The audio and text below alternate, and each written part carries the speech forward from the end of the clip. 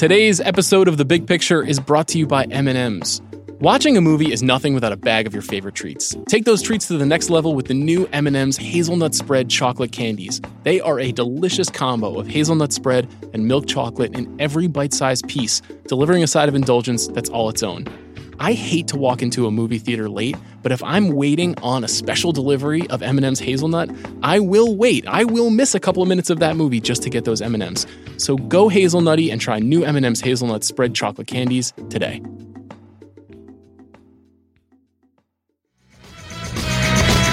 Won't you bring a little water?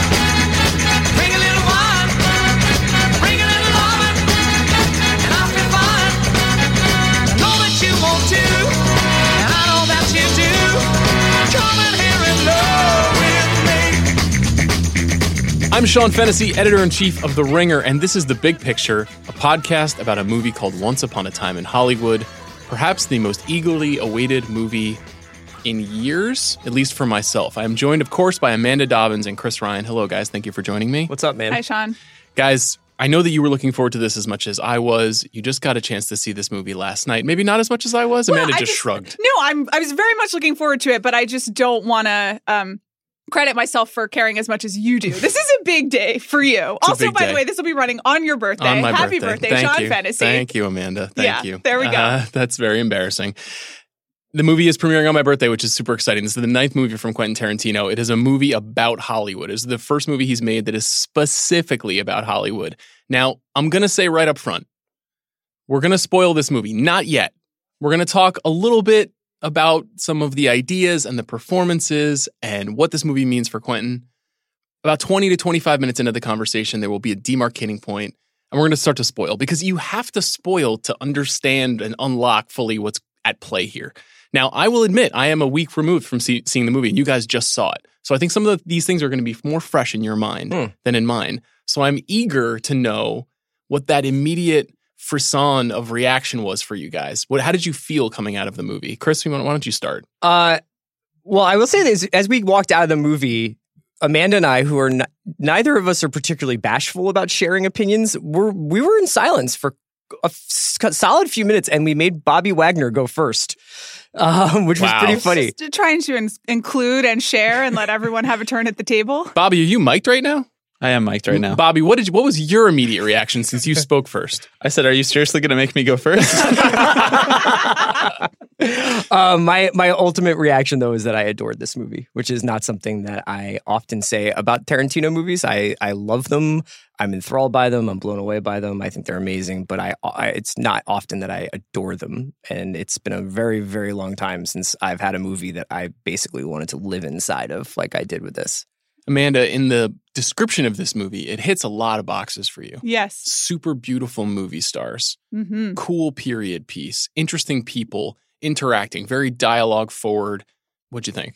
I, like Chris, I was pretty moved by it. Mm-hmm. And we're not going to spoil it too much, but this is a movie about nostalgia. It's in the title. And I really had that Don Draper, like the nostalgia is the Greek word for pain from an old wound type feeling. It made me feel a little old, which was really tough. And again, I think we'll talk about this and how it fits into Tarantino's body of work, but it is definitely a man looks at 50 or 55 and his life and his work. And I had the same experience because, as you said, it's a lot of things that I'm interested in. I mean, we all moved to Los Angeles not to be in the movies, but to talk about the movies. And we do it a lot. There are things that are very dear to us. And I felt that was reflected on the screen in a powerful way. Yeah. And this is a movie that is ineffably a Tarantino movie. It features Charles Manson and a blowtorch and a lot of reimagined old Hollywood props and ideas, but it is by far the softest thing he's ever made and the most sentimental thing he's ever made. And I use that word as a compliment. It's kind of amazing just how sincere it is. Yeah, I mean, I like to think about his movies a lot in pairs. You know, you think about the way in which his filmography is kind of a conversation with itself, and you can think about Django and Inglourious together. You can think about Hateful Eight and Reservoir Dogs together. But this is really a partner film with Jackie Brown to me in terms of just how affectionate it is towards almost every single person in this movie has something where you're just like, God, that just feels like if not a real person, at least it feels like the kind of person that I would like to have in my life in some way.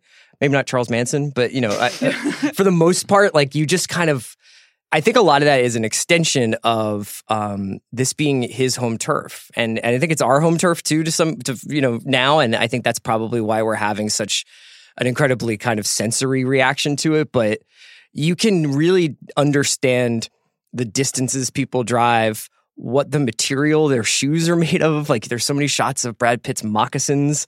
You can see what they eat, what it must smell like. They're constantly telling you how hot it is. Like you can instantly imagine what the weather is like there.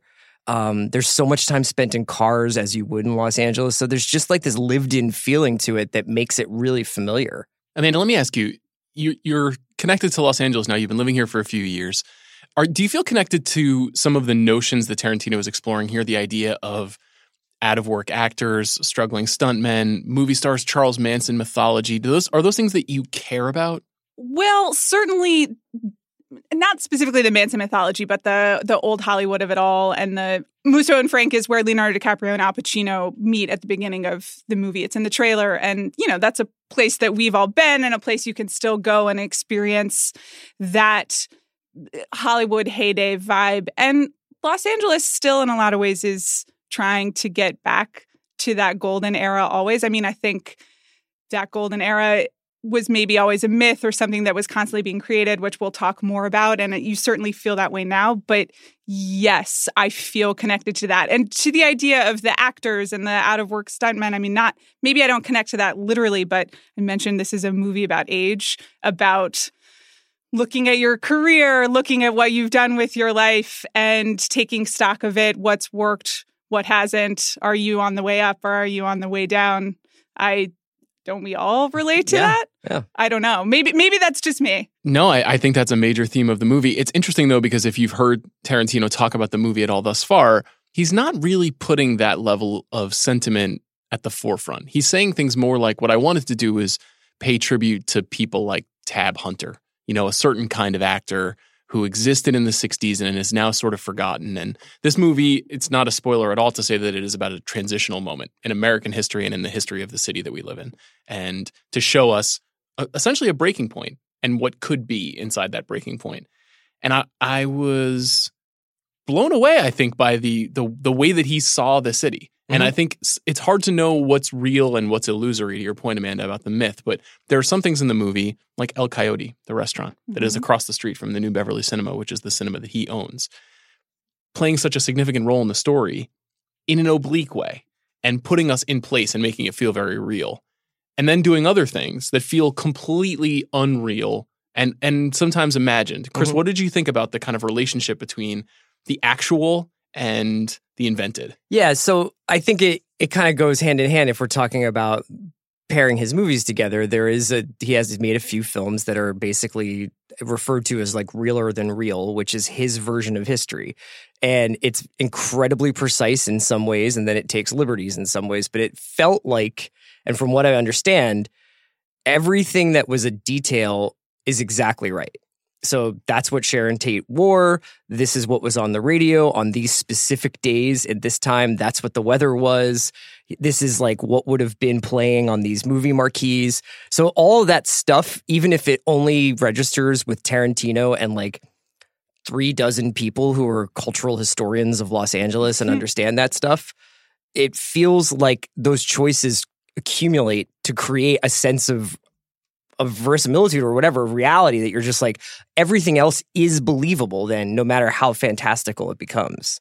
Yeah, and there's something interesting about how this movie is happening, because it's the first time he's making a movie without the Weinstein Company, and it's funded by Sony, and Sony is an old school, long time, Columbia in particular is an old school, long time Hollywood corporation. It feels fitting. Who can forget Bobby Sony back in the golden days of Hollywood? Just make the great Bob Sony, and he'd say, "Kid, your picture's a go." I hope you keep Bob Sony in your back pocket for future bits. More specifically, Columbia, of course, is the old school Hollywood studio, and it's nice that he's able to make this movie, and he's making it mostly with the team that he's made a lot of these movies with. He's making it with Robert Richardson. He's making it with Fred Raskin, who is the editor who took over when Sally Menke passed away. it's a lot of the same kind of craftspeople. It's his team. It's the Quentin team. And Leo and Brad are on the Quentin team now. And I'll just say, before we get into any details, just lights out maybe a top 2 Leo performance for me. Like I was just... Is the other one Django? Gosh, I don't know. It's my number one. He's got it. And he is dialed into that. And I feel like he really brought it. He heard me. Chris and I were standing in line before the screening last night, and I was like, you know what? I've been thinking a lot about it. I just like, Leo hasn't really brought it for me in a while, and then he brought it. Holy shit. Just an absolutely amazing, committed... I feel like there are words that we get like fearless or unafraid to be vulnerable or these obvious things that acting is all about that we throw at actors. But to meet somebody at this stage of their career who is a huge star with nothing to lose, to do something as weird and sensitive and specific as he's doing with this character, with Rick Dalton, and seeing him through various stages of his own life, I was just fucking floored. I thought it was truly awesome. Mm-hmm. Conversely, I thought Brad Pitt was also great, and I thought it was an interesting choice to just let Brad Pitt kind of just do Rusty again a little bit from Oceans, just kind of hang and be cool and rely on his cool. What did you think about kind of contrasting these two figures together in the movie? Well, it's Rusty with real hints of Aldo. Mm-hmm. And he even breaks into Aldo voice at one you point. can hear it, like the Southern, the Western becomes a Southern, becomes a, especially on the, well, we won't spoil it. There's a climactic scene where it really comes out. I thought what was so interesting to this movie for me, for Tarantino, for DiCaprio, for Pitt on down, is it is really self-referential. They are playing on public ideas about themselves and our understanding of what a Tarantino movie is, our understanding of who Leonardo DiCaprio is as an actor. And I think to an extent, to who Brad Pitt is, I want to talk a little bit about that character's backstory when we talk about Brad Pitt, because they are really engaging both with their on-screen personas and their off-screen histories, how we understand them as movie stars. This is a movie that's really interested It's explicit. in movie stars. Yeah, I mean, like there's a scene early in the movie where they essentially talk about Leonardo DiCaprio as playing this TV Western star who made a failed attempt at going big in movies and is kind of now trying to put his career back together and is increasingly cast as the villain in guest appearances in Western shows. And Al Pacino plays a producer who's trying to sort of explain where he's at in his career. And he's just like, this is what they do. They get themselves a new star, and then they cast a guy like you who's had a show canceled as the villain so that America starts to think of the new guy as the guy who kicks your ass. And it's this like, it is a Tarantino speech. It is exactly like, that's what Tarantino must think when he watches stuff, is he's like, oh, I see what they're doing with The Rock or with Jason Statham now or whatever he's watching. And it was one of those just like, I don't know that there are many directors who understand how the audience interacts with these movie stars as much as how filmmakers interact with them and getting good stuff out of them. Yeah, I think that's exactly right. And there's something very measured about giving those guys room to make choices and then also staying on the Tarantino wavelength. You know, his movies operate in a very specific tonality. And if you move out of them, it feels obvious. DiCaprio's character is fully committed and deeply insecure in a way that I don't know if I've ever seen him, maybe not since This Boy's Life. Has he ever been this insecure and kind of like able to be self-destructive? Or like The Departed or something? Yeah. I mean, yeah, maybe that's a good comparison. I just couldn't believe his willingness to go there with that. And I was impressed by Pitt's willingness to play along with some of the things, Amanda, that you alluded to about maybe his personal life that are, I don't know, that it feels like Tarantino's pushing his thumb down on. We'll get to that in a little bit. What about the rest of the cast? There was obviously, after the film screened at Cannes, the big controversy surrounding the movie was Margot Robbie's portrayal of Sharon Tate and the utter lack of dialogue that her character has. Now, I think we will get specifically into that when we get into the back half of this conversation, because I think there's a lot of intentionality there, and I'm curious to hear what you guys think about it. But just her performance, and then the performance of the other folks in the movie, Emile Hirsch, Margaret Qualley, Timothy Olyphant, you mentioned Pacino, really an all-star cast of performers who are coming in to do like 2 days work. Yeah, like Clifton Collins comes on to not talk and sit on a horse. You know? Yeah, he barely does anything. Yeah. The late Luke Perry. Yeah. What did you guys think about the supporting cast? Dynamite, almost not quite, I wouldn't say distracting at all, but like sometimes I would just be like, so wait, is Scoot McNairy going to have like a role now? And he was just, no, he's an extra in this. I spent a minute of that scene being like, that is Scoot McNairy. No, it isn't. Is it? It's just someone who looks like Scoot McNairy. Yeah. We won't spoil what Dakota Fanning does in this movie, but I didn't realize it was her till after. Oh. I was just like, of course. Yeah. Because I was too freaked out about some other things that were going on. So the only person who really stood out to me as themselves and not a character actor was Lena Dunham. But but even there, I thought the way that he used Lena Dunham was pretty funny and so commenting funny on aspects of her persona. Totally. It seemed like he got Lena Dunham through and through. That is the conversation Lena Dunham would have, the conversation she has with Cliff Booth. I think that my main observation was just, there's a couple of people in this movie, Perry, Rebecca Gayheart. There's a couple of other people we mostly know from TV. And this is a movie that's largely about like people who maybe didn't make the most of their shot or never got their shot or did stuff that is looked down upon by most audiences as like, disposable. And it was really fascinating to me to see him put those actors in a Quentin Tarantino film almost to pay tribute, like, no, what you did like was actually valuable. In the same way that the kinds of shows that Rick Dalton does, like the Westerns that were just on every Thursday and people would watch them and forget them, was valuable to him. Yeah, and I think similarly, if you think about legacy and remembering people, a lot of the young actors and actresses, particularly the actresses who are living on Spahn Ranch, are played by the children of famous people through and through. Maya Hawke is in this movie. I believe Margaret Qualley is in this movie, obviously. I believe who's the star? Pamela Adlin's daughter is also... Well, she's the better thing. She's on Better Things. Right. Yeah. Right. But she's also in this film. Yeah. Like, that seems like a very intentional choice to kind of show us the through lines that Hollywood is kind of always etching, these these circles that are all interconnected to each other. I was pretty impressed by his ability also to get good performances out of sometimes people that go over the top.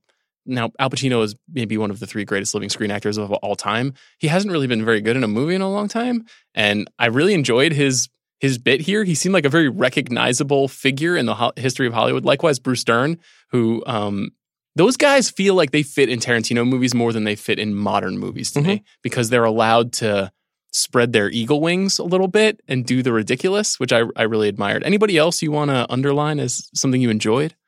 I liked Margot Robbie's performance, and I think it's hard to talk about it without specifics, so we'll save it. But, I think that you mentioned that press conference at Cannes, and what she said there is right, which was like, I knew the role that I was taking, and I understood what role this role was playing in this movie.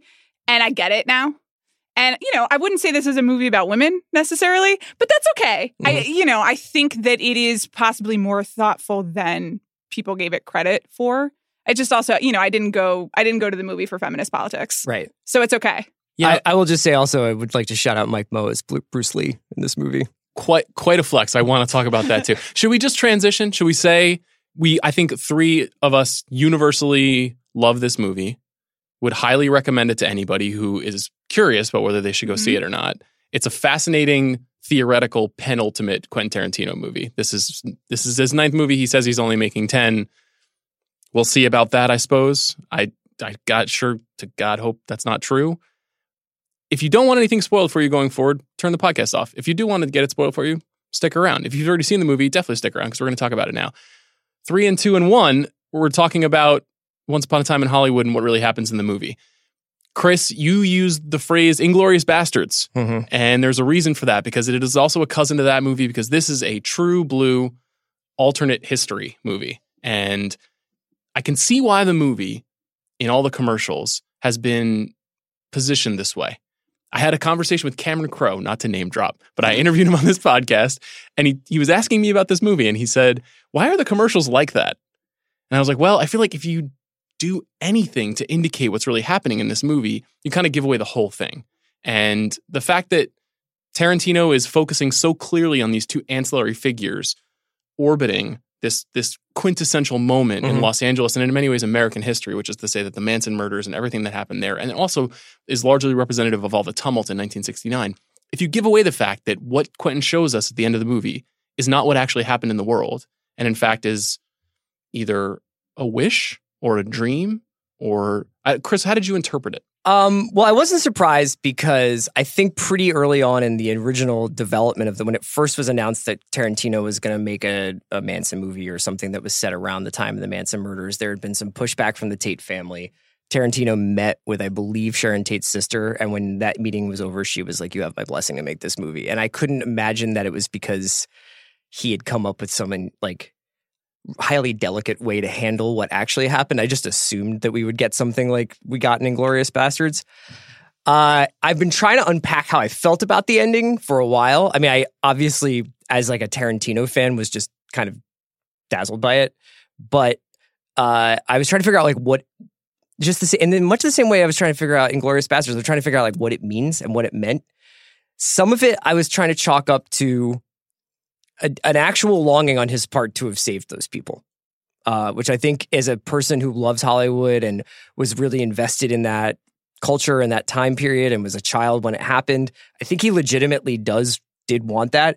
And then I also was wondering whether or not it had something to do with, especially with the very ending, just how much of life is just a matter of who's home and who's not one night, or like whether or not a guy with a pitcher of frozen margaritas tells a car to back down the drive or not, and how history can be changed by the smallest of instances. And then, because the film ends with Jay Sebring and Sharon Tate being like, "Rick Dalton, oh my God," like they treat him like he's the star. And you kind of basically assume that Rick Dalton will go on to star in Roman Polanski movies. I mean, I don't. It's in play. Well, that was what he imagined for himself, at least. Yeah. And it kind of ties back into this idea that you come out here to make your dreams come true. So I'm still trying to decide how I feel about what happens in the last 20 minutes of the movie. In no way am I like, you're not allowed to do that, or that was too grotesque or anything like that. But I'm trying to figure out like why did he want to do this? And why did he want this to be the ending? Amanda, let me ask you, you are the prognosticator about potential media reaction to fictional events. Yeah. How do you think this is going to be received, this decision to save Sharon Tate, save Jay Sebring? Right. And imagine a different future for these people who obviously were tragically murdered. I'm going to answer your question, and then I would also like to add some weird thoughts that I had. I have already had a conversation with my friend Gilbert, who also saw it last night, and we were both like, it was more tasteful than we expected, because to Chris's point, you hear that Quentin Tarantino is doing a movie that involves the Manson murders and Sharon Tate, and it's like basically being released on the 50th anniversary of that event. And you're like, I don't know whether I feel good about this. And I think the expectation was for something so gruesome, not that it wasn't, but something so like tacky and inappropriate in terms of how it portrayed. I mean, I think we all thought that we were going to see the actual Sharon Tate murder. I think that's what we thought. And up until the last 10 minutes of the film, when we see Tex and the two young women in the car, we're like, it's on. They've got their knives. It's happening. So I thought that I was like, oh, okay, not so bad. And it does feel like the general media vibe is like expectations are such that it was not as bad as expectations. So I think it'll be okay. I agree with Chris's interpretation that it's just kind of a protect the myth choice by Tarantino, and that it's, that his whole thing is about the power of movies. And that's at least how I relate to him. And this is kind of like the most obvious statement about that belief that has been in every single one of his movies thus far. I confess I interpreted the last shot differently. And I don't actually think that this is literally what happens. I think the way that Chris described it, which is that Rick Dalton goes to their house and they become friends. And, the three, almost murderers who are based-ish on, they don't use the same names, but I think it's like a pretty close comparison to what happened in real life. They're dispatched with, and everyone kind of lives on happily. I think that's what you're supposed to think. But there was something about the overhead shot that I didn't interpret as like pure revisionist. Yeah. There was something threatening about it. And it's, I don't know whether you're supposed to think that it's just like a close call. It wasn't like one-to-one Bastards for me of like, this is just an alternate history and this is how it goes there. And it is maybe just the tone of the movie that is slightly more melancholy, I think. Yeah, I in mean, parts. That's the thing is that there were more murders. You know what I Yeah. mean? Like he's still out That's- there. that's Like, yeah. That's kind of what I think. So I guess I interpreted it. It's like we saved this one moment, but it does also feel like the end of something. This movie is like in a lot of ways that Joan Didion line that like the 60s ended on August 9th, 1969 with these murders. Yeah. And I walked away with that feeling at the end. And they're over anyway. I mean, like they're over when he's when Cliff visits Spawn Ranch and he sees this what used to be this monument to like the industry and to film and television and cowboys and the West and the high production values and everything that he kind of was like a part of, and it's just turned into this hippie dump. You know? Yeah, I just also think Inglourious Basterds ends on such a weirdly jubilant note, and I didn't get the same energy from this ending. I think that there's a more of a wistfulness than I think this may be my masterpiece. You know, that there was something very winking about the end of Inglourious Basterds. I think tonally they're different. I think just the idea of retconning significant events in world history is a bold choice. Now he also does that in some ways in Django and in The Hateful Eight, and in some ways those events are maybe not as iconic in our minds. It's an interesting choice. The movie's shape and structure actually reminds me a lot of The Hateful Eight and Inglourious Basterds because it similarly has this essentially a day in the life of execution for the first, would you say 2/3 of the film? Where we're spending a day with Cliff, day with Rick, and inside of those experiences, we're getting some flashbacks. We're getting Cliff going back to the murder/accidental death of his wife. We're getting his showdown with Bruce Lee. We're getting Rick imagining several experiences that he's had as an actor in his career over the years during those times.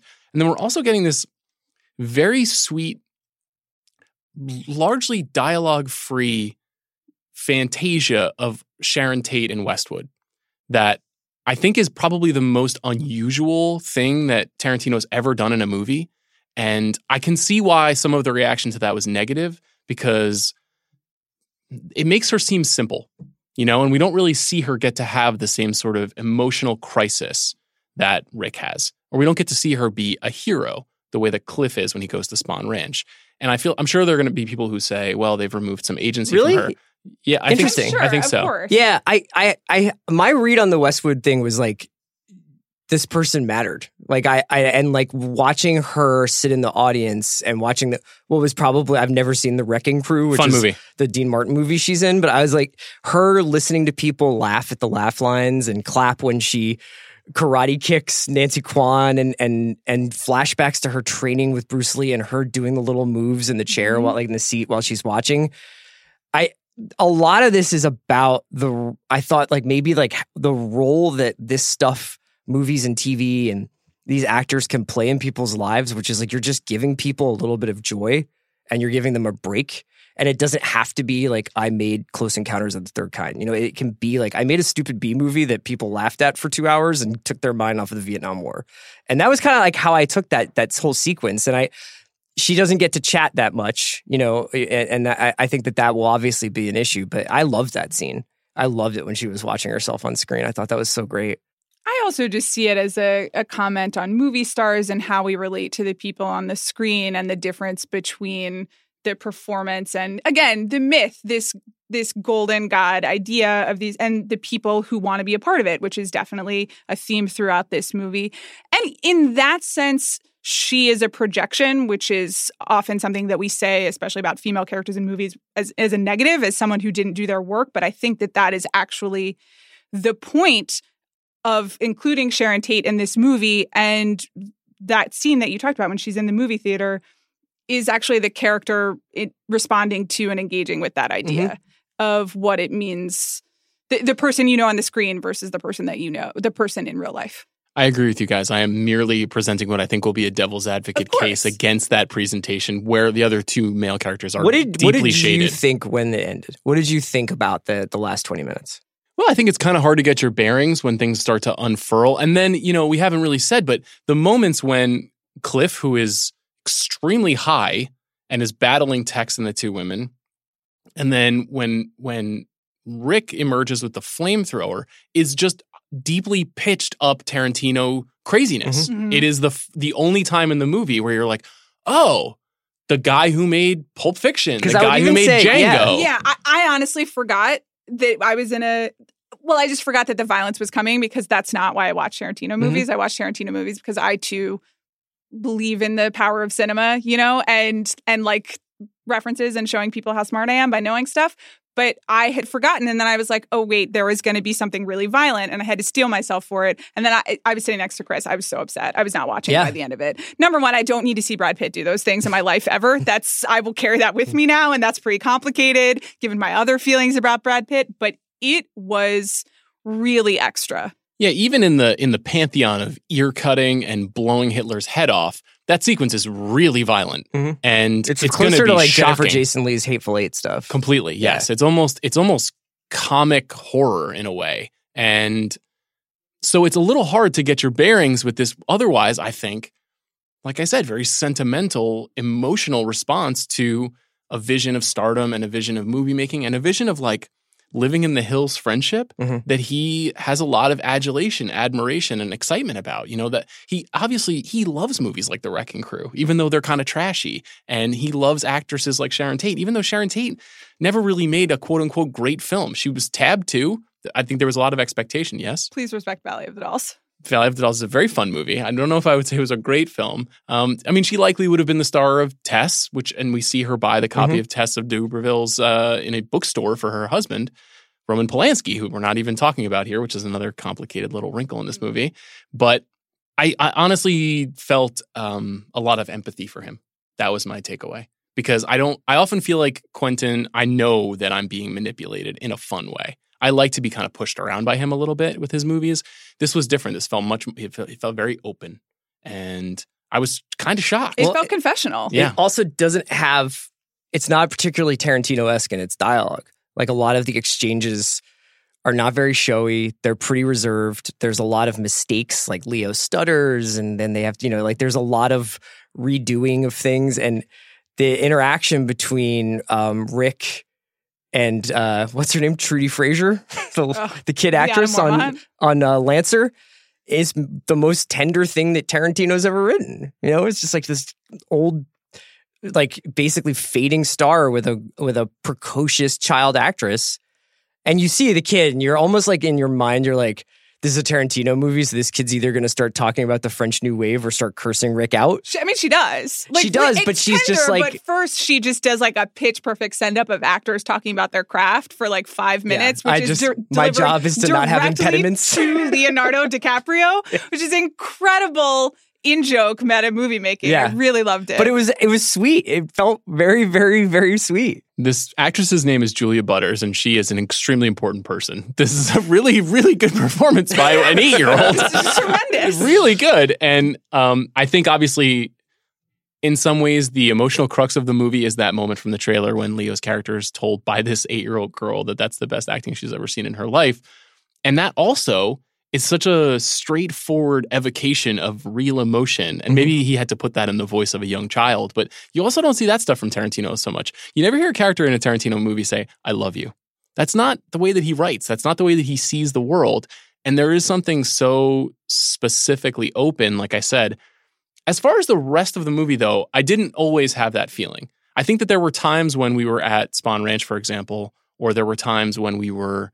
When we see Cliff and Bruce Lee have a showdown, which is a very fun little pocket scene. It's like I don't even know how real we're meant to believe that is in some ways, because it feels hyper real when it's happening. That did feel very Tarantino. But that is super Tarantino. Yeah. That is what I was going to say. There's a couple of moments where you're like, oh, right.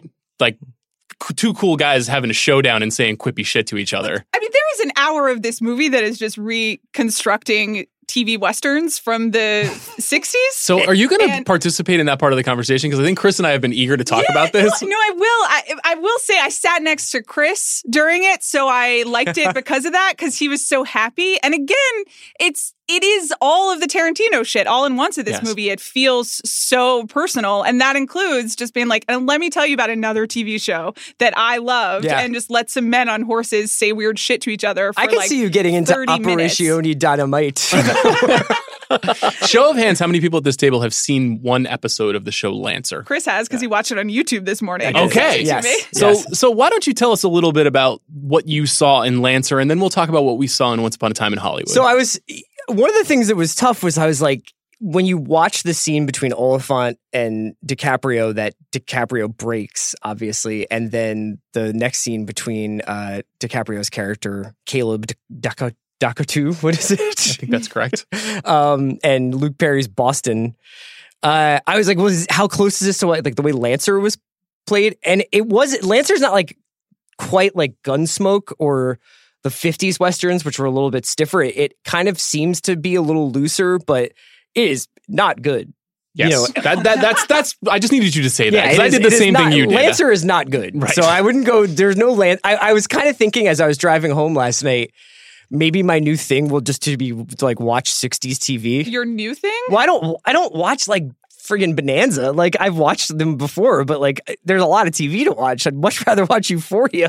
And yeah, but in this movie, you know, it's shot and performed, this TV series, like it's Peckinpah. Yeah, you know, right. it's so stylized. The dialogue is so intense. The mode of performance is much more Brando than it is James Garner on a Western in the mid 60s. And it's really funny because you can see that Tarantino has so much admiration for this kind of culture. And I think one of our favorite things, all of us, about his movies is this collision of high and low, and saying that there's some things that are considered low that are just as worthy as the things that are considered high.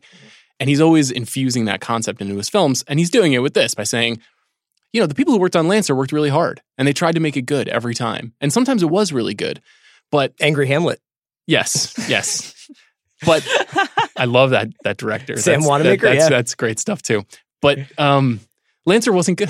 You know what I mean? Like, or at least it was what it was in its time. Yeah. And it had utility. And of course, it would be like TV a was CBS evolving. procedural now. It would be like Right. in 30 years, it would be like somebody taking like NCIS or something and just being like, man, the guys who worked on NCIS just really had it locked in, and then you shot it and you made it look like a Robert Altman movie or something. And it's like, that was not what that was. I mean, it was the procedural of its day. It just happened to be with cowboy hats. Amanda, did you find yourself getting weirdly pulled out of the centrifugal force of the movie during this long extended Western television sequence? Because it does kind of happen dead in the middle. I didn't, only because it is commenting on it at the same time. And it's and that is why it didn't lose me, because as you said, Leonardo DiCaprio breaks and it's very funny. And then he is recreating all this Western stuff that's really important to him, but he's also showing you behind the scenes of how a TV show gets made. And, you know, the interaction with the 8-year-old is both really funny. And like I said, I will use against every pretentious actor that we talk about going forward. He's building in the commentary. And like, I loved that. That's why I go to the movies. I do wonder if there are people who don't love super meta self-referential movies and or Westerns, whether they will be into it. I was wondering if they would just be confused. Yeah. I mean, am I wrong to think that the silver medal for takes on this, think pieces on this movie is going to be about the Great Escape scene? Well, how so? What will those takes be like? You made Forrest Gump. Like, this isn't cool. Like, this is like takes me out of it. I mean, look, Let me tell you something. When that happened and Leonardo DiCaprio is acting in Great Escape, I definitely felt like I had smoked an acid dipped cigarette. Did you? I was like, this is fucking amazing. So you had no idea that was coming? None. Because you just referenced The Great Escape with me on a podcast about Quentin Tarantino. Yeah, I said I want to like that is what Inglourious Bastards does, is even if it's like this hellish war, it creates a vibe where you're like, I kind of want to hang out here. So the thing I love about that, aside from just being an adult man in his 30s and knowing that The Great Escape is very important, it similarly is this sentimental sliding doors presentation of like what this guy's life could have been. The same way that him going up the driveway up to Sharon Tate's house is what this guy's life could have been. And it's all could have been shit. And the whole movie is this design of potential that is unfulfilled and it's unreached. Like Oliphant's not that much. There's not that much of an age difference between Oliphant and DiCaprio. And I'm sure it was like Oliphant has the role that DiCaprio's character is going for, even though Oliphant's role is essentially the role he just got done playing on Justified a couple years ago. And he's asking Leonardo DiCaprio, who's the biggest star of Oliphant's lifetime, but is pretending to be a failed star, what it was like to not get the Steve McQueen part in The Great Escape. And he's like, well, I was never really up for it. And the other Georges were up for it, like George Papard and these other guys. And then just like a they give us what it would be like if Leonardo DiCaprio was Steve McQueen, who, by the way, is also in the movie, played by Damian Lewis. What'd you think of that? What'd you think of the Playboy sequence? Why do directors like Damian Lewis so much? And I say that as someone who really likes Damian Lewis, but he's in everything. Well, he stuck out to me a little. I was not a fan of this sequence. Okay. This felt the most like Austin Powers to me. And yeah, it's the boots a lot. Yeah, it was because Polanski was dressed as Austin Powers. He was. If you Google Roman Polanski, Sharon Tate, the first Google image result is him wearing that outfit. I believe it is all period accurate. I just mean the way that it's shot. It's mostly pulled back at the party. Yeah. There's a lot of shots of people dancing wildly in the 1960s. I have no doubt that at Hugh Hefner's home in 1969, people were wearing those clothes, dancing to that music. They were all arm in arm with Cass Elliot, and they were arm in arm with Steve McQueen. But it felt the most like we're recreating something that really happened, as opposed to a movie that is so invested in thinking about the potential of what could have been or the unknowability of certain things. Yeah, it's like when you read certain historical fiction and like the guy goes into the restroom and it's like Teddy Roosevelt was there. And it's like, oh, okay. It could have been anybody in this bathroom, but I'm glad I've been told, Yeah, and as for Steve McQueen and Damian Lewis, I saw someone recently say that he looks exactly like Steve McQueen. That is not the case. No, that's not. Who said that? So. I'm not going to name names. Okay. I'll spare thee. But that is... Damian Lewis is a lovely actor, and that was the one time I was just like, what? Why are you here? And a handsome guy, but I was like, why is Axe dressed like Steve McQueen? I also didn't think his hair looked that much like Steve McQueen. Well, his hair is red. Steve McQueen's hair is not red, sandy. Because Sebring's in it, and I did not know that Sebring was responsible for like Jim Morrison's hair and Warren Beatty's hair. But that didn't ring true as the Steve character McQueen in hair. Shampoo was essentially based on Jay Sebring. Yeah. Where else do we need to go here? Should we talk about Cliff? Just the whole Cliff story? Let's do it. Sure. I think that Cliff is one of the more unique Quentin Tarantino creations. Now, the story is that when Tarantino brought the part to Brad Pitt, he had an archetype in mind. And then Pitt visited Tarantino with an archetype in mind of his own. And they both had the same archetype in mind. Now, maybe this is Hollywood bullshit, maybe it's not. But they were both thinking of Billy Jack. Have you guys seen any of the Billy Jack movies? I have. Yeah, a long time ago. Okay, so Tom McLaughlin, who's an actor and a star and a director and a producer, had this action film series called Billy Jack. That's pretty obscure at this point. I would not say that it has a huge legacy. Does he like wrestle gators and stuff? Yeah, he's a real like a man's man and outdoorsman. These are movies that you're not going to check out, Amanda. Yeah. But they both were going for not necessarily the life details of this man or this character, but just the grit, the intensity, the presentation, the look. What'd you make of Cliff? Well, I really enjoyed the roof scene. I think we have to say it. Brad Pitt's 55 years old. Congratulations to him. There's a reason he's Brad Pitt.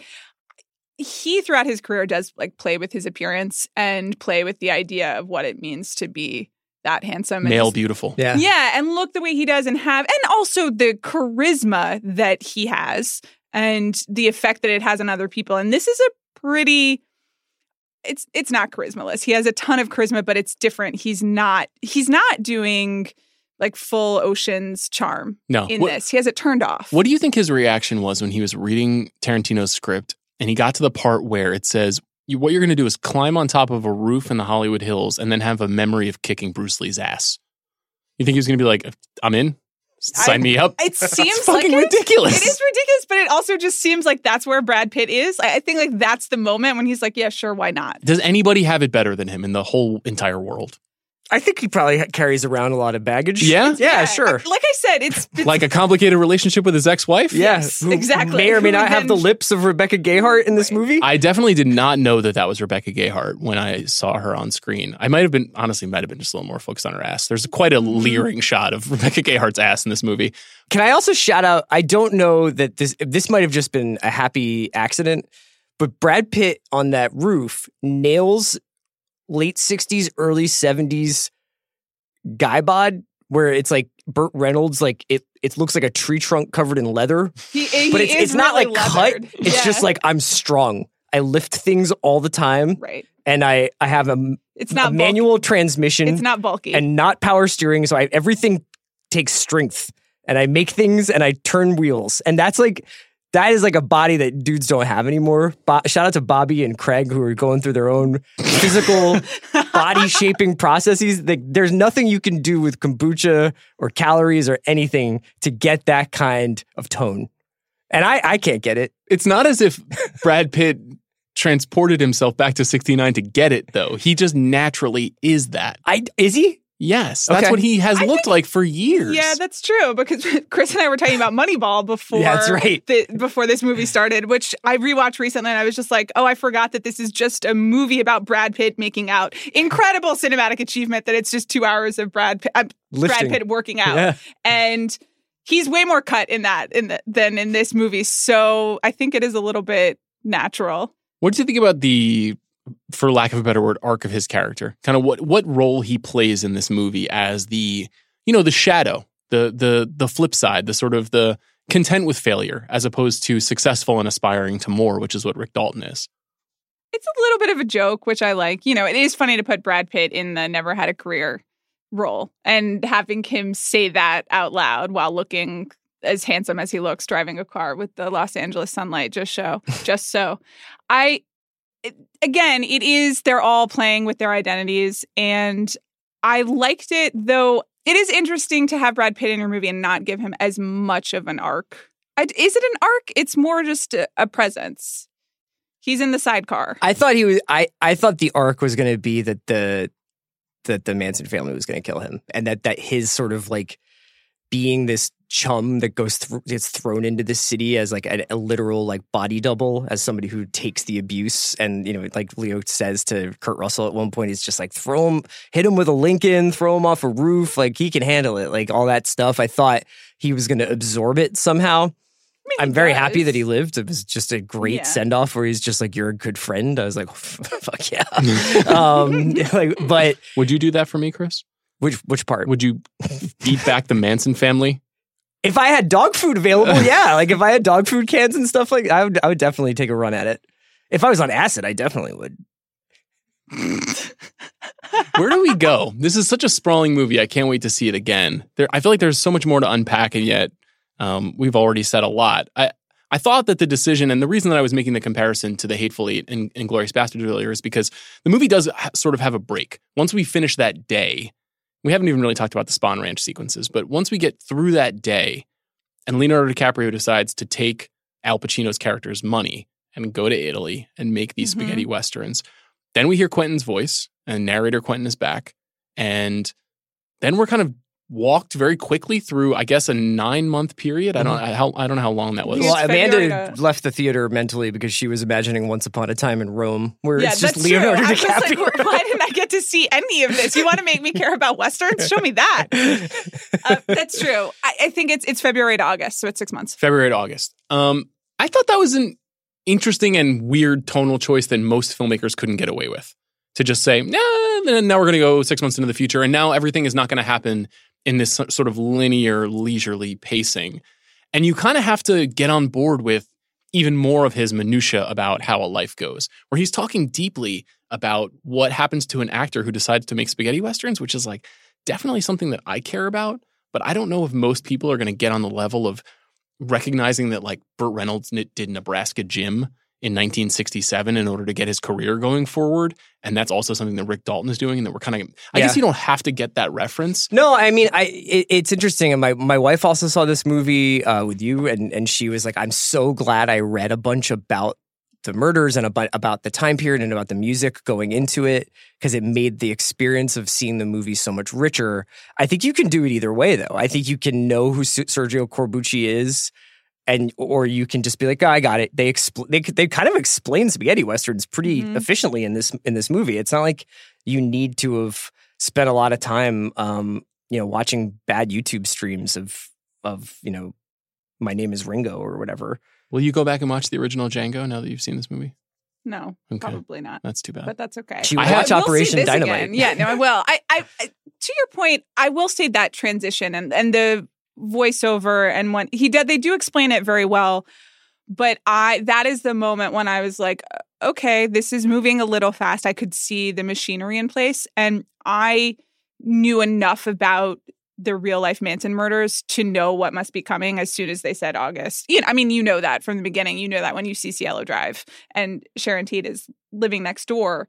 But I wonder if you don't have knowledge of either, whether it feels a little, whether you can follow everything. Yeah. Because you're supposed to, they're doing all of the spaghetti Western Rome plot in order to get you back to Los Angeles and the night of the Sharon Tate murder. Mm-hmm. And if you know that's coming, then you understand why the film is kind of is moving at the pace that it is. The one thing I really am looking forward to seeing it again for is the suggestions of, and I think we all feel this is for a variety of different reasons now, is that feeling like there's something just kind of uneasy on the horizon and there's something dark out there. And I think that, you know, in the early scene in Musso, they're getting in the car and the radio is talking about Sirhan and the Robert Kennedy assassination. And when he goes to Spahn Ranch, you can just feel the music actually changes. I think it's just a Bernard Herrmann score, but it's playing over like as he's going up to George Spahn's house. That scene is very stressful. And it feels like, oh, there's something lurking out there. You know what I mean? There's something really bad over the other hill that's coming. And I the way he captures that, I don't know necessarily that you need to understand the history to understand times in American history when that's felt really very palpable. Maybe it does now. So you think he's actually trying to literalize the horrors of Vietnam, Nixon, everything that is sort of to come in a much more elevated way with that sequence? I don't think he's ignorant of it. I mean, she definitely, like, Qualley's character is definitely like, you know, fucking pig, and Cliff's just like, whatever. You know, like, they definitely have like these attitudes towards hippies that are not, I think that it's talked about for sure. What did you make of that scene in general? I agree that it was very tense and kind of funny with the introduction of all of the characters, but then... The Spahn Ranch scene. But then once Squeaky really kind of takes over, it gets like pretty scary. Mm-hmm. And it's a little bit... And that was the first time when it occurred to me that this would be an alternate history. That this would be... We would see something that would reveal something that hadn't actually happened. Now, it's possible that someone who was like Cliff Booth went to the Spahn Ranch and tried to make sure that, you know, George Spahn was okay and that he was being looked after despite the fact that he had gone blind and was being... I guess was manipulated into a sexual relationship by Squeaky in order to allow all of Manson's family to stay on the ranch. That's essentially what happened, right? Yeah, and I think it's pretty true. much what they said. That's my understanding, right. Yeah. He had sex and liked to watch TV and let them use the ranch for free. But I agree with you, Chris, that ambient dread that hangs over the scene like a cloud is meant to indicate what's coming for our country, what's coming for the city of Los Angeles, but also just what's coming for the character. Yeah. I felt myself just anxious for Cliff, who certainly we learn can handle himself. But how'd you feel about the sort of way that a lot of these young women were presented? The way that I don't think I had ever imagined the ranch in the way that it was like still a tourist destination, and that there were folks that were visiting and being led on horse-drawn tours. You know, that kind of literalized it in a way that I hadn't quite thought about before. I was kind of distracted by the feet. Or the feet in the, I guess when they're all watching TV, the feet are in that as well. And Qualley puts her feet up on the dashboard. Yeah, Sharon Tate. I mean, I mean, as far as like depiction, the objectification of women, it seems mostly limited to feet. And even that just seemed like a purposeful, you guys think I have a foot thing, so here we go. That is definitely what it was. Yeah. It was clearly like, I've seen all of your blog posts. Yes. And I will one-up thee with 5 more sets of feet on screen, which, you know, different strokes, you know? Like, yeah. God bless. Just act accordingly. Any other thoughts about the Spahn Ranch? I thought it was interesting. Just you mentioned the tourist thing and this idea that it was both functioning as that the hippies were entertainment themselves as they were being, you know, and it's like everyone in this movie is enthralled to something, whether you're enthralled to Charles Manson or you're enthralled to Hollywood or you're enthralled to your career. And I think that the movie both really is empathetic with that, but because Quentin Tarantino is enthralled to a lot of things and is also a bit more skeptical of it than perhaps his other movies. And I don't know if it like literally engages with Vietnam on the horizon. I mean, it does in the sense of the radio. Mm-hmm. I hope someone will do a rundown of every single reference in the radio, because that's just some real Easter egg stuff. I assure you someone will. I know. I'm just, you know, good luck. Keep working on that blog post. But I do think that there is just... The tension is not limited to the Spahn Ranch in this movie. The tension that it's, as you said, a movie about transition. And that there is unease on the borders and is creeping in. I still think that's kind of why I interpreted The Last Shot the way I did, because it doesn't feel like resolution. Unfinished. It's unfinished, and there are like literal shadows up from the shot. And I'm like, okay, we'll see. I've formed a very big relationship in the week since I've seen this movie with all of the songs in this movie. Oh, yeah. And amazing soundtrack. Once again, he has somehow managed to create a soundtrack full of songs that were popular in their time and have virtually vanished from regular, traditional, modern culture and revived them. Just a handful. Obviously, there were a couple that appeared in the trailer that were kind of revelations to me.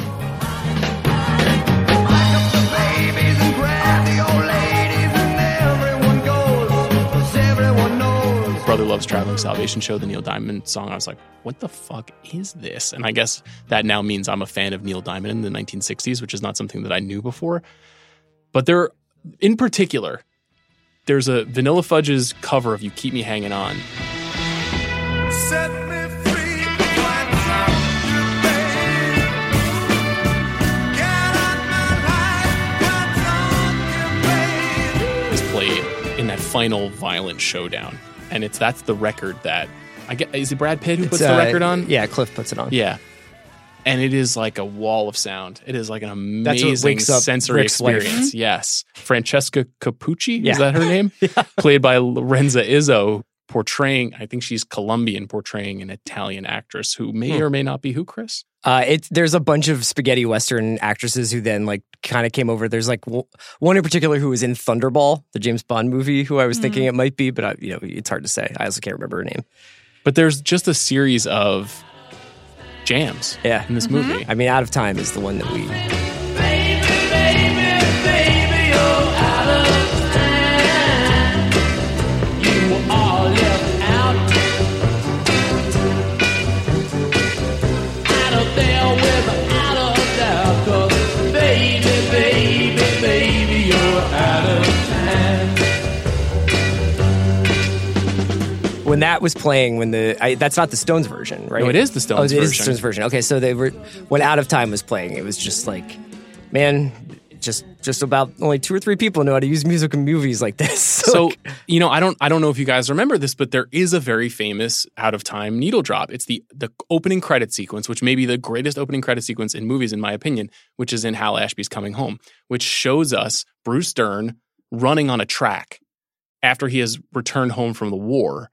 And he's the man who's out of time. And of course, Bruce Dern is in this movie as George Spahn, a man who is out of time at the end of a run of Hollywood. Yeah. Like, that is one of those pinboard crazy Quentin Tarantino, like, wouldn't it be cool if I just took this song over here and put it over here?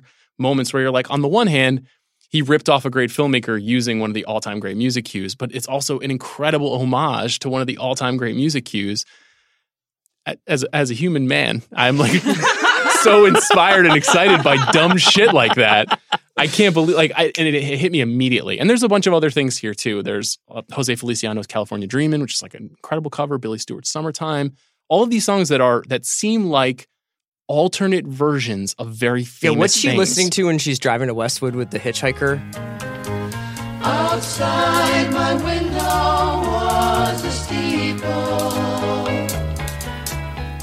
It's like something about the seasons and the child and the it's like a real like it sounds like Mamas and the Papas, but I'm not sure it is. Yes, that is it's called 12:30. Young girls that come into the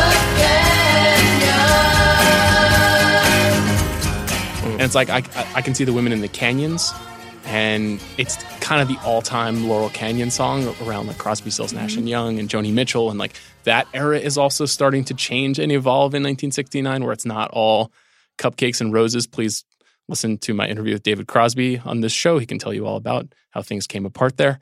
They came apart especially for him. Every single choice like this has intentionality.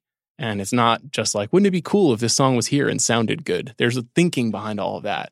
And I get so excited about that. Yeah, at the same time, it is clearly so dense and full of so much movie lore, as all his movies are. I was thinking that this is possibly the most accessible of the Quentin Tarantino movies because you can do the pinboard thing that you just did, or you can just be like, wow, they're driving around LA and they're blasting music and it's Brad Pitt. And when he pulls into the Van Nuys drive-in. Exactly. I recognize these landmarks, and it's a version of Hollywood and of Los Angeles that we've all been sold in the movies for literally 50 years now. So I thought that was really interesting that for being like total video nerd, super Easter eggy movie, it's also like I think you could put this in front of anyone and they would kind of understand the major references. Yeah, I'll take my mom to this. Like I don't know that I would take her to Hateful Eight, but I would.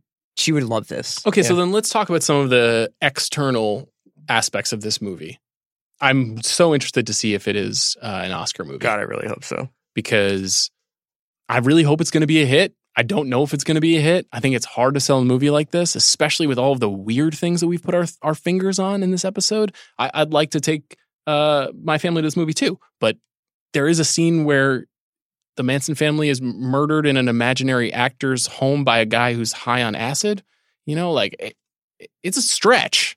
That's true, though even there, it's preceded by a scene where the Manson murderers sit in a car and yell at each other. And there's the iconic line, which I'll be using against you forever, which is, sorry if I don't remember every fascist who's been on TV, Sadie. Which, incredible. Yeah. And is, again, is that self-knowledge. You can use that, like Quentin Tarantino, to describe this movie. So even there is comic relief in it. It's the last scene's unbelievably, horrifically violent. It's also 2 hours and 40 minutes. It's long. And that's kind of, in terms of it being a popular movie, I could probably warn my mother and take her to this movie and just tell her not to watch I'm going to be like, it's violent, don't look. But I don't know whether the Hour of Westerns is really going to be widely popular. Yeah. I don't know. It's hard to say. I mean, we don't have to worry too much about the box office. Yeah. It will be what it will be. Yeah. I raise it because I think if it's successful, it will help it much more significantly in the Oscar race. And I would much prefer to be talking about this movie for the next 7 months than I don't want to blaspheme something I haven't seen, but something that is going to be invariably like dull. And there, TIFF was announced this week. Mm-hmm. There's a lot of great stuff on that TIFF lineup. There's also a lot of stuff that is just classic Oscar bullshit that we're going to have to watch and pretend to care about and analyze over and over again. This movie is a rich fucking text. Does Bob Sony have any really hot releases coming besides this? I'll have to give him a buzz. Yeah. I'll have to check in with him. Bob Sony's office. So this is the sum total of Quentin Tarantino's Oscar nominations. I'm going to read them to you. Best Original Screenplay 2013, Django Unchained. Best Original Screenplay 2010, Inglourious Bastards. Best Original Screenplay, Pulp Fiction 1995. He won. He also won for Django. Best Director 2010, Inglourious Bastards. Best Director 1995, Pulp Fiction. He's got 2 wins, both for Original Screenplay. This movie will definitely be nominated for Original Screenplay. No, not a doubt in my mind. Because it is an ode to Hollywood. It is a master in his 50s doing something great. Said that he wants to win Original Screenplay so many times they call it the Quentin. That's very interesting. Sure, yeah. I don't know who his greatest competition is there. Yeah, I don't know. How many times did Goldman win? He adapted a lot of He stuff. only won twice. Chayefsky, I think, won twice. I'm not sure. Maybe Waldo Salt, Sorkin's somebody won like once, that. right? Sorkin won for The Social Network. Right. That's an interesting gambit. He'd have to win 4 times. He's only got 1 movie left. Theoretically, I challenge the Quentin Tarantino. You think this is going to be nominated for Best Picture? I sure hope so. Though I was thinking a lot about a conversation you and I had a couple weeks ago, and we were kind of bemoaning box office stuff, and I agree, let's keep the box office out of it with this movie. But you pointed out that there are a lot of meta movies this year and that they have not done that well. And this is a super meta movie. The metaest of them all. Yeah, and I think that there's obviously a real audience for this. We also talked about movies needing to find that passionate audience. I think there will be for this. I mean, there obviously has been a Tarantino audience for 20, 25 years now. I don't know whether that will translate to Academy stuff. Traditionally, they like a movie about Hollywood. They also ignored A Star Is Born last year. They'll have to reckon with the Polanski stuff in a real way. If this gets pushed out, there's a lot of things that are going to come to the forefront that I think that sometimes they like to brush under the rug a little bit.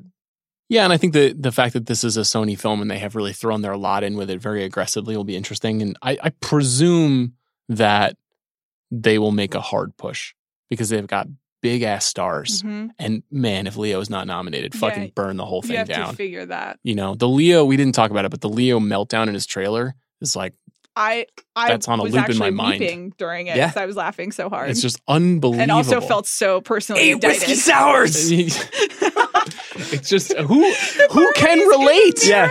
Why did I just drink 3 or 4? Because I'm an alcoholic. Just God damn it. I love Leo in this movie so much. So God willing, he'll be there. Brad Pitt has not won an Oscar as an actor.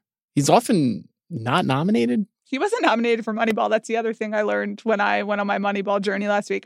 Outrage. He does have a Best Picture Oscar for 12 Years a Slave. That'd be nice to see him nominated. I don't expect to see anybody else. I do expect to see Margaret Qualley become a very famous person.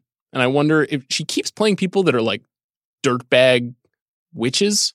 That seems to be like her lane right now. Somebody needs to give her like a real part with some real lines, but she is like... Just like make a Glenn Powell movie. Take it easy. Yeah, exactly. Yeah, she keeps like getting throttled in movies. It's very uncomfortable, but she's got such incredible screen presence and you're kind of captivated by her throughout the movie. And I have been in the last couple of things that she's done, even though she's often meeting these very strange endings. I'm sure that there will be cinematography and things like that that'll also be in the mix for Oscars for the movie.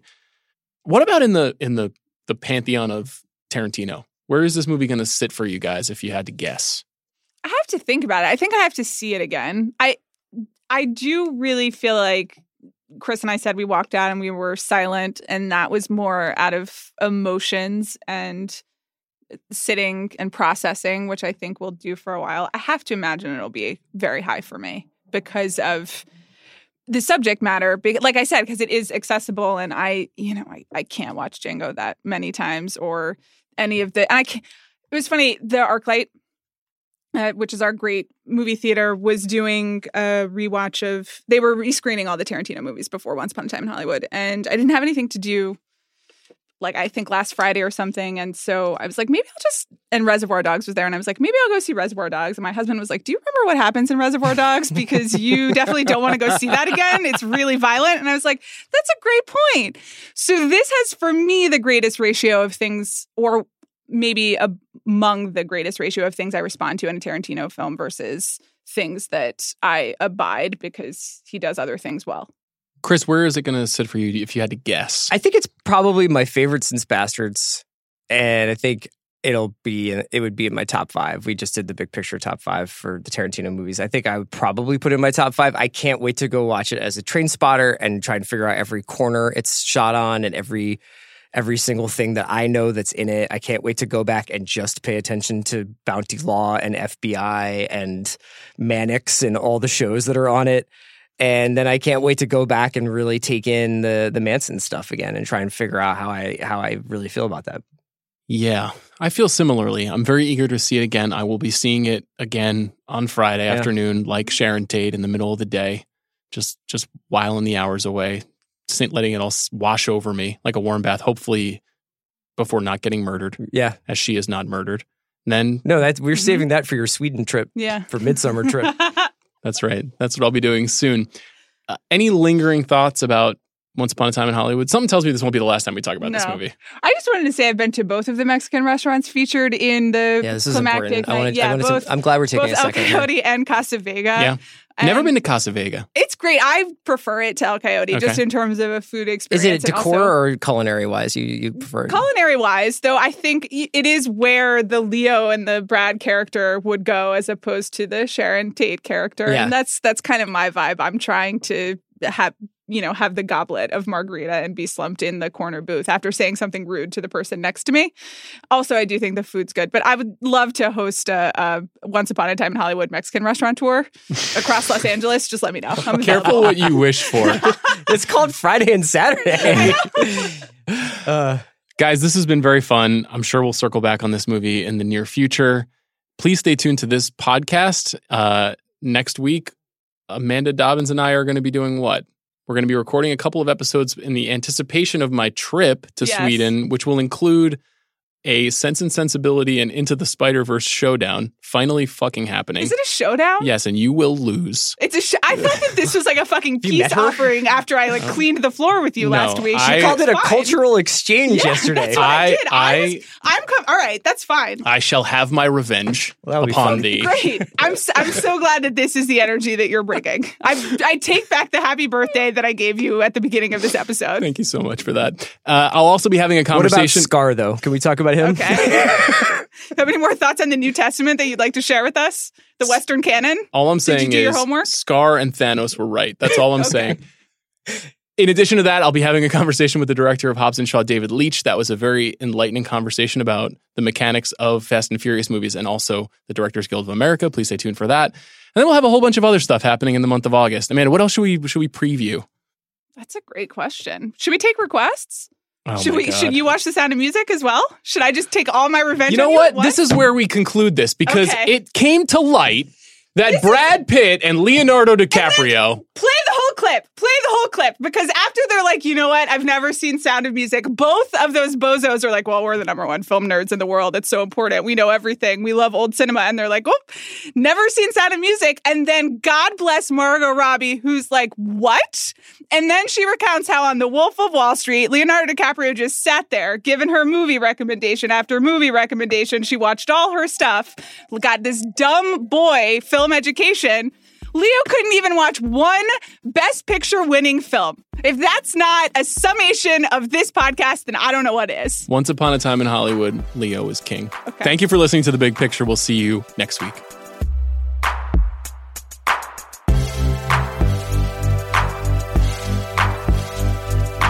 One last thing, guys, before we go. If you've made it this far into this podcast, then you must surely love Quentin Tarantino, and you will surely love our new podcast miniseries. It's called Quentin Tarantino's Feature Presentation, and this is what it's going to be like.